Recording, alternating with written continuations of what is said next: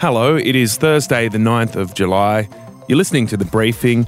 Jan Fran is here and she recently got out of the city for the first time since the pandemic took hold. Don't I look very relaxed this morning? You do. Yeah. I don't want to rub it in too much because I know that Victoria is in lockdown, but I did manage to get out of the city of Sydney for the first time since the pandemic and it felt great. Why? Just getting away from the population density? Yeah, getting away from the population density and just feeling a little bit more free and being close to the ocean, I think, helps quite a lot. Yeah, well, our heart goes out to actually the people who are in the opposite situation right now. Later in the show, we're going to brief you on the towers that went into forced lockdown in Melbourne. Since they went into that forced lockdown on Saturday night, the whole city around them now has gone into lockdown. So even the panic buying has begun in Melbourne. We're going to find out what happens to these 3,000 people who can't even go to the supermarket. It's quiet, legit, you won't hear nothing. Nobody can leave. There's cops going up and down the stairs. So there's nothing. You can't do nothing. You can't even wash your clothes. The laundries are not working. That story in just a moment. First, let's get to the big stories of the day. Look, in news that nobody really wants to hear or announce, as it turns out, there are fears that the Victorian outbreak is already spreading interstate. The risk of contagion in New South Wales is extremely high because of our geographic proximity, because of the number of border communities and the number of permits we're allowing. And if we need to reassess that, we will. That was the New South Wales Premier, Gladys Berejiklian. One of the concerns is that on Tuesday, 48 people who'd flown into Sydney from Melbourne on a Jetstar flight disembarked without any screening. So there was an issue at the airport where passengers were disembarked when the health screening team were screening another airline. All of those individuals are known. Obviously, you get tickets when you're on a plane. We are in the process of chasing them up. Yeah, and the update on that one is that they've been in touch with 45 of those 48 passengers and arranged for them to be screened. 3 of them refused and have been referred to police. It boggles my mind that people would refuse to be, well, one, tested, but definitely screened. Yeah, exactly. Just having your temperature checked and asked a few questions. Yeah. The ACT recorded its first cases in over a month. Yeah. Which is a little bit concerning. 3 people from a household with links to the Victorian outbreak, they're testing positive. And also a Victorian teenager holidaying on the New South Wales South Coast is in isolation currently after finding out that he has the virus. Now, this is despite him being told that he didn't have the virus. It's only later transpired that he was in fact positive. There have been 134 cases in Victoria in the last 24 hours. Of course, the lockdown has started and the first charge has been laid against a Victorian man who was yesterday trying to cross the border into New South Wales there near the town of Albury, but trying to cross without a permit. So he has been arrested and charged and it's a tense atmosphere. Yeah, people were out in Melbourne last night, I guess getting their last little taste of freedom, not necessarily in the spirit of the lockdown, but it is going to be a tough time, so it's understandable. I went to a film premiere in Sydney last night and there did seem to be a real vigilance around social distancing. It feels like people are really worried about what's happening in Melbourne and any complacency that was there is starting to go away and people are being super careful. We went out for dinner afterwards and it was such a pleasure just thinking of, you know, the people that are going into lockdown that we could still go out for dinner relatively normally. Yeah, I think that's kind of partly why people are being a little bit vigilant because they just think, we don't want to go into another lockdown, you know. So, yeah, I really do feel for Victorians. The PM has confirmed that JobKeeper will be extended past September for some people. Where there is the need, then there will continue to be support. This is about tailoring a national program to provide support where the support is needed. And because of what has happened in Victoria, obviously the need there will be far greater than was previously and that need will be met. Yeah, so we're going to find out what that means in a couple of weeks when the government actually make the specific announcement. Yeah, we're a little bit light on the details there for that one. But there is some news also for mortgage owners. The head of the Australian Banking Association, Anna Bligh, says that you can now defer mortgage repayments until January 2021. A further deferral of up to 4 months will be offered by banks on a case-by-case basis. This new phase of support avoids an economic cliff for customers. Yeah, this is the deferral scheme that started back in March. It was supposed to end in September there. And 800,000 people have already chosen to defer their mortgage repayments, to defer loans essentially worth $260 billion. Yeah, so that's a significant number of mortgage holders. I guess with those two details there, we are seeing that this September cliff is getting a little bit lower. We're already getting the government acknowledging that there will be some kind of extension to JobKeeper for some people. And also the other part of that cliff was the end of those mortgage freezes. So that's been pushed out as well. So this fear of a September cliff, I guess, is starting to abate a little bit. Yeah, let's just hope we don't actually ever get to a cliff. Let's just hope it's a small hill. Smooth ride, downhill. And speaking of downhill, a three-time Olympic snowboard champion, Alex "Chumpy" Pullen, has drowned. He was spearfishing on the Gold Coast yesterday. Another diver was out there and located him on the seafloor, to our understanding, where he raised the attention of nearby surfers who sought lifeguards to bring him in. Oh, that's such an incredibly sad story. That was District Duty Officer Chris Tritton there, explaining what happened. Now, they brought him in and tried to resuscitate him for around 45 minutes. Yeah, it's suspected that Pullen suffered a shallow water blackout. It's absolutely tragic. The guy was 32.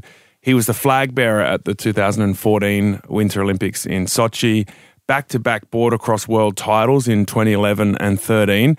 And the alpine sports community in Australia is pretty small. Everyone knows each other, and people love this guy. You've seen a massive outpouring in the Australian ski and snowboard community. And he crossed over because he was A, a champion, and B, a really good bloke. So you've seen lots of people posting tributes from other sports and other parts of the community. All right, thank you, Jan. Jamila Rizvi is about to jump in as we look at what's happening for the 3,000 people locked in their public housing towers in Melbourne.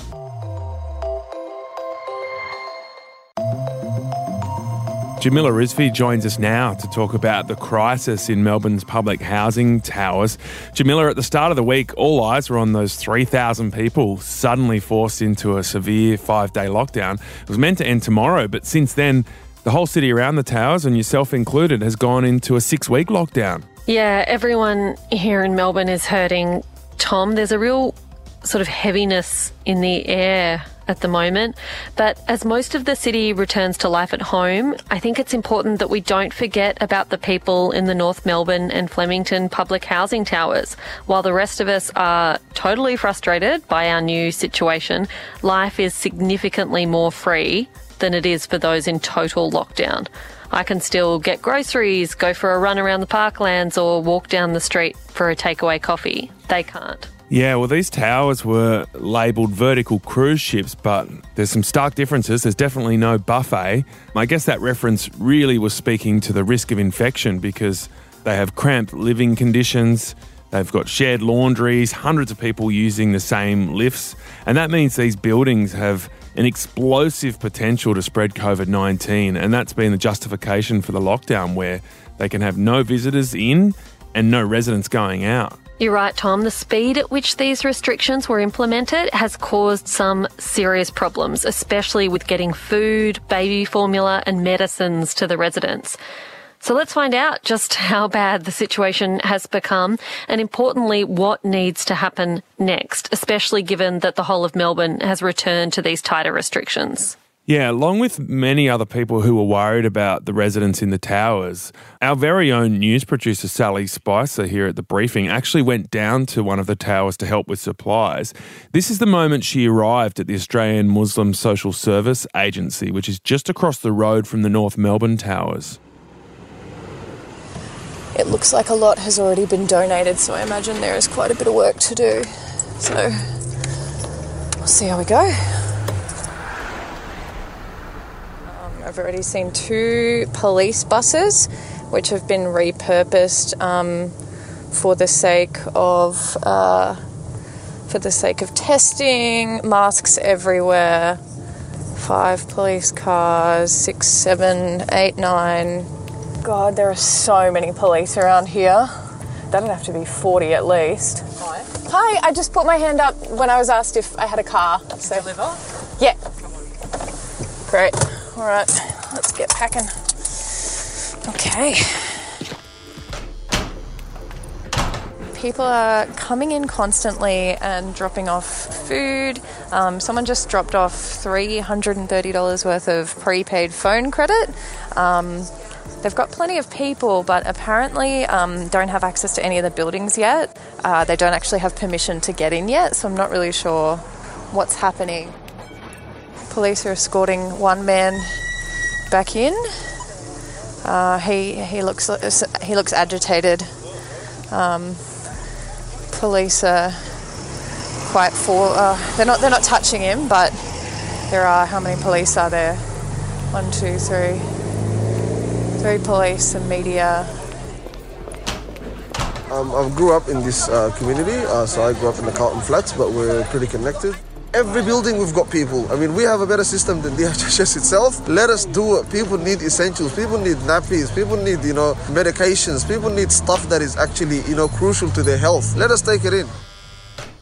That was Sally Spicer in front of the North Melbourne Tower. She joins us in the studio now. Sal, we've all been watching this tower story unfold from a distance. What did you learn from actually being there this week? There was so much distress there was the first thing that really struck me. I went there 2 days after the hard lockdown, and this community centre was 100 metres from the tower. It was less than a minute's walk. There were bags full of fresh food. There were cars full of fresh food. And 2 days after the lockdown, they still couldn't get food in.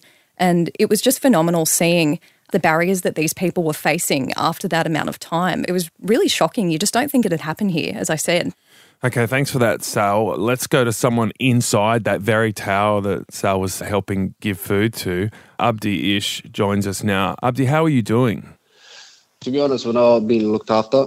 No one's supplying any food with us, and the food that people from charities and the community, other communities are bringing us, they're not, the officers downstairs, they're not letting nobody take anything upstairs. They're giving us their food DHS provided, and that's expired. They're only giving us milk and Weet-Bix, that's all.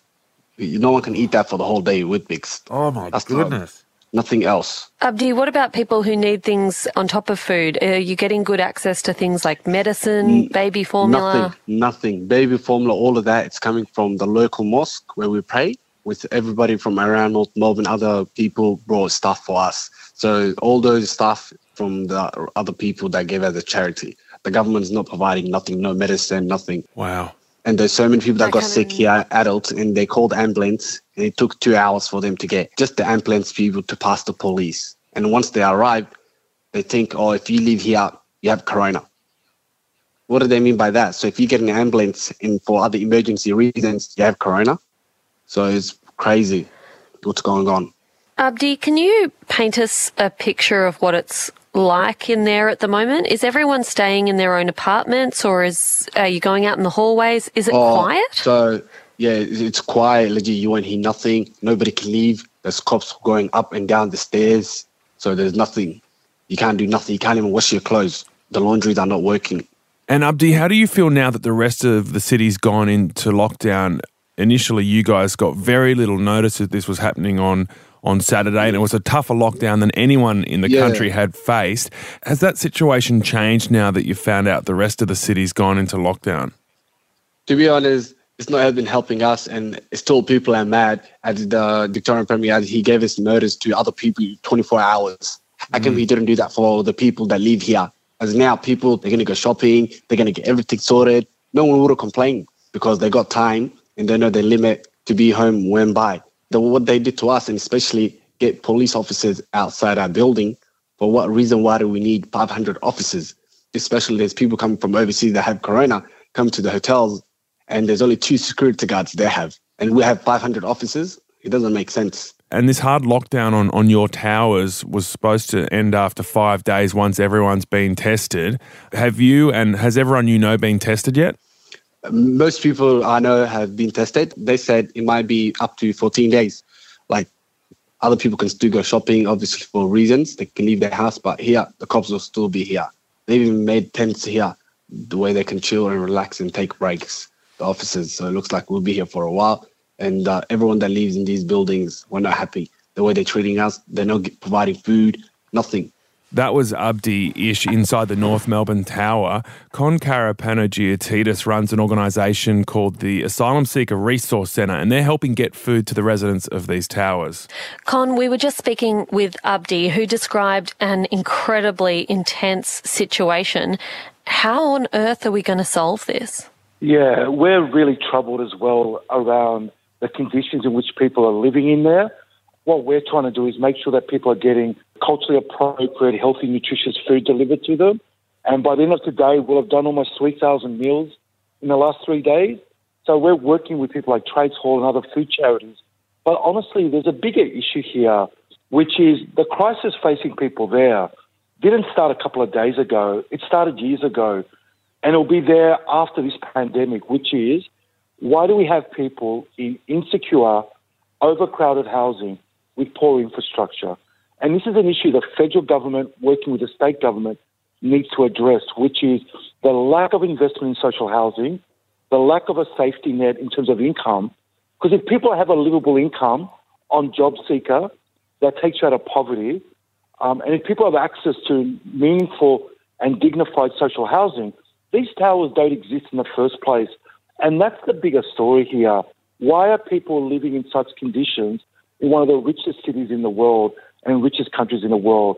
We have a social housing crisis, and this shows the income inequality and how this is also the racial inequality in this country of ours. And so this is what we need. Scott Morrison is our PM, working with every level of government, tackling the root cause of this mess, because that's actually what's at the heart of it. Yeah, well, Con, tell us more about that. Why has that situation led to the outbreaks in these communities? You look at these high-rise towers, and all of them are overcrowded. So, for example, the residents have been talking about this. You've got 2 lifts for 180 towers. You've got 9 families sharing one laundry on the floor.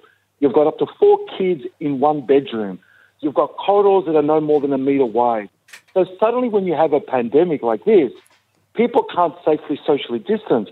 So the state government's actually in an impossible position, which is there are dozens and dozens of cases there, and it could spread like wildfire. But what it also says is the housing people are kept in is so overcrowded and insecure, you actually can't safely contain it. Like, I'm just a couple of Ks away, and I'm in lockdown, but I'm going to be able to leave for work this morning because I've got space. That's what my privilege provides me with. So when you look at our Prime Minister at the moment, where he's got $270 billion to invest in missiles to displace people, why doesn't he have billions to house people with dignity and safety? Why isn't that part of the COVID-19 stimulus package? He's wasting money on homemaker schemes and all sorts of rubbish. And it's like, here's your chance. Do 2 things. Put billions into social housing, keep JobSeeker at the rate that it is now, and don't return people to poverty.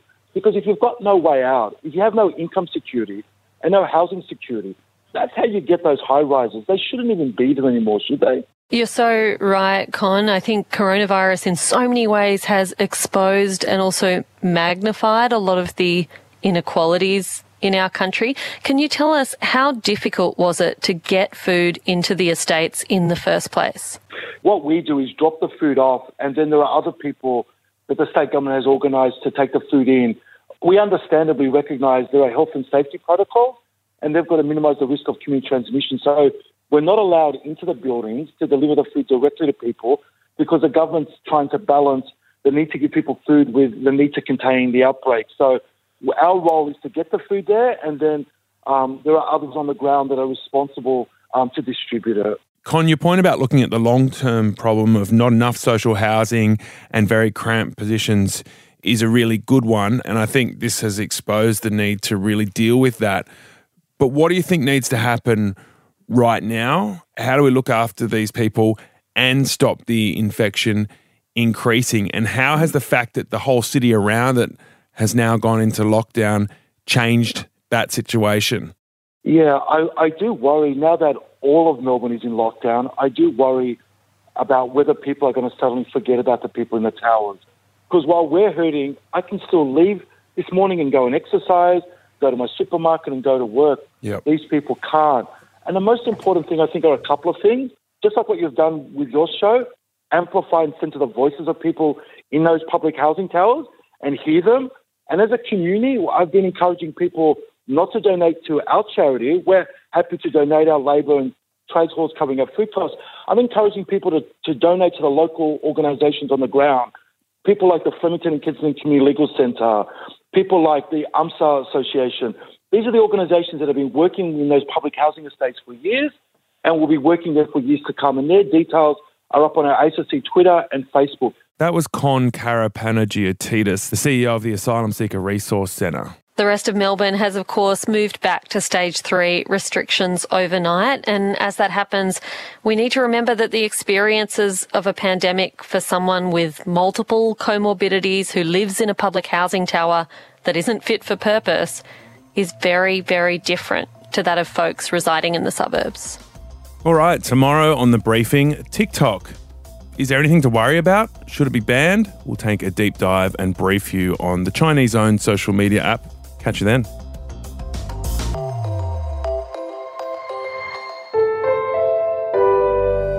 A Podcast One production.